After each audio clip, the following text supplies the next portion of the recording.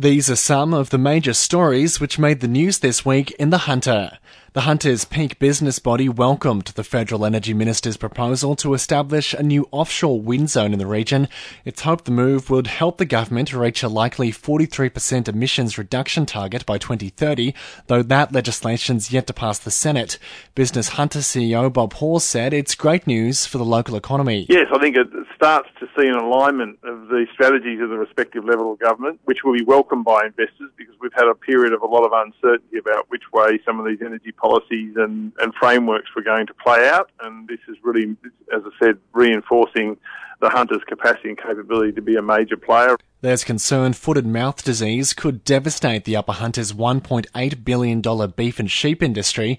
The federal government was facing calls to tighten the border to Indonesia and to develop an action plan in the case of a possible outbreak.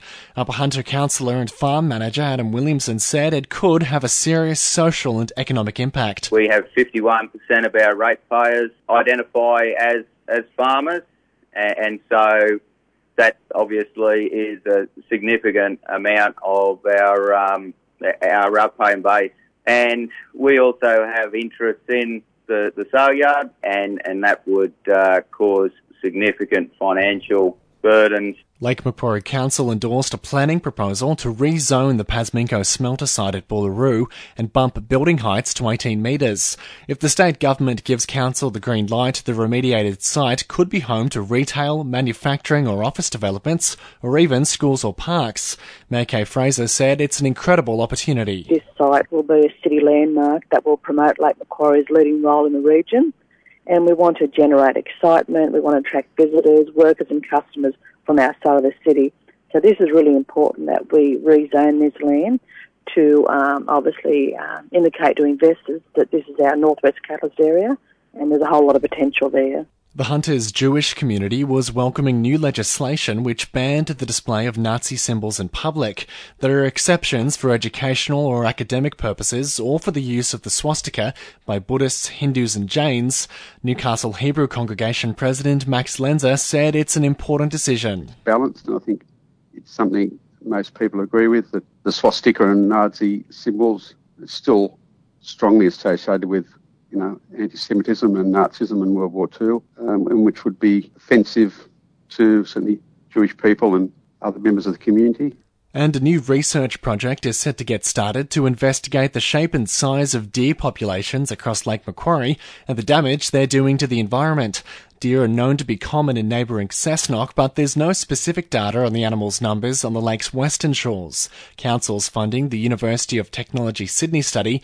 UTS Environmental Sciences Program Director Dr Lee Martin said they'd like to get a better picture of local deer populations. Well, we're pretty confident that there are deer present in western and northern Lake Macquarie.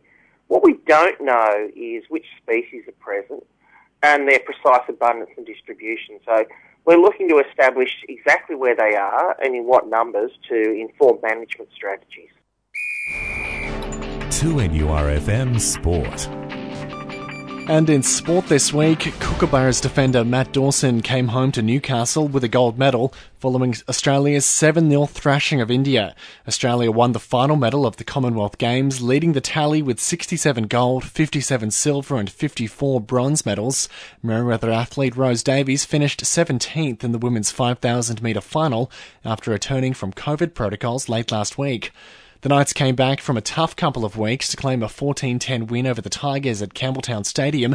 It has Newcastle 6 points clear of last-place Titans, with David Clemmer expected to make a return as they head into the final 4 weeks of the season.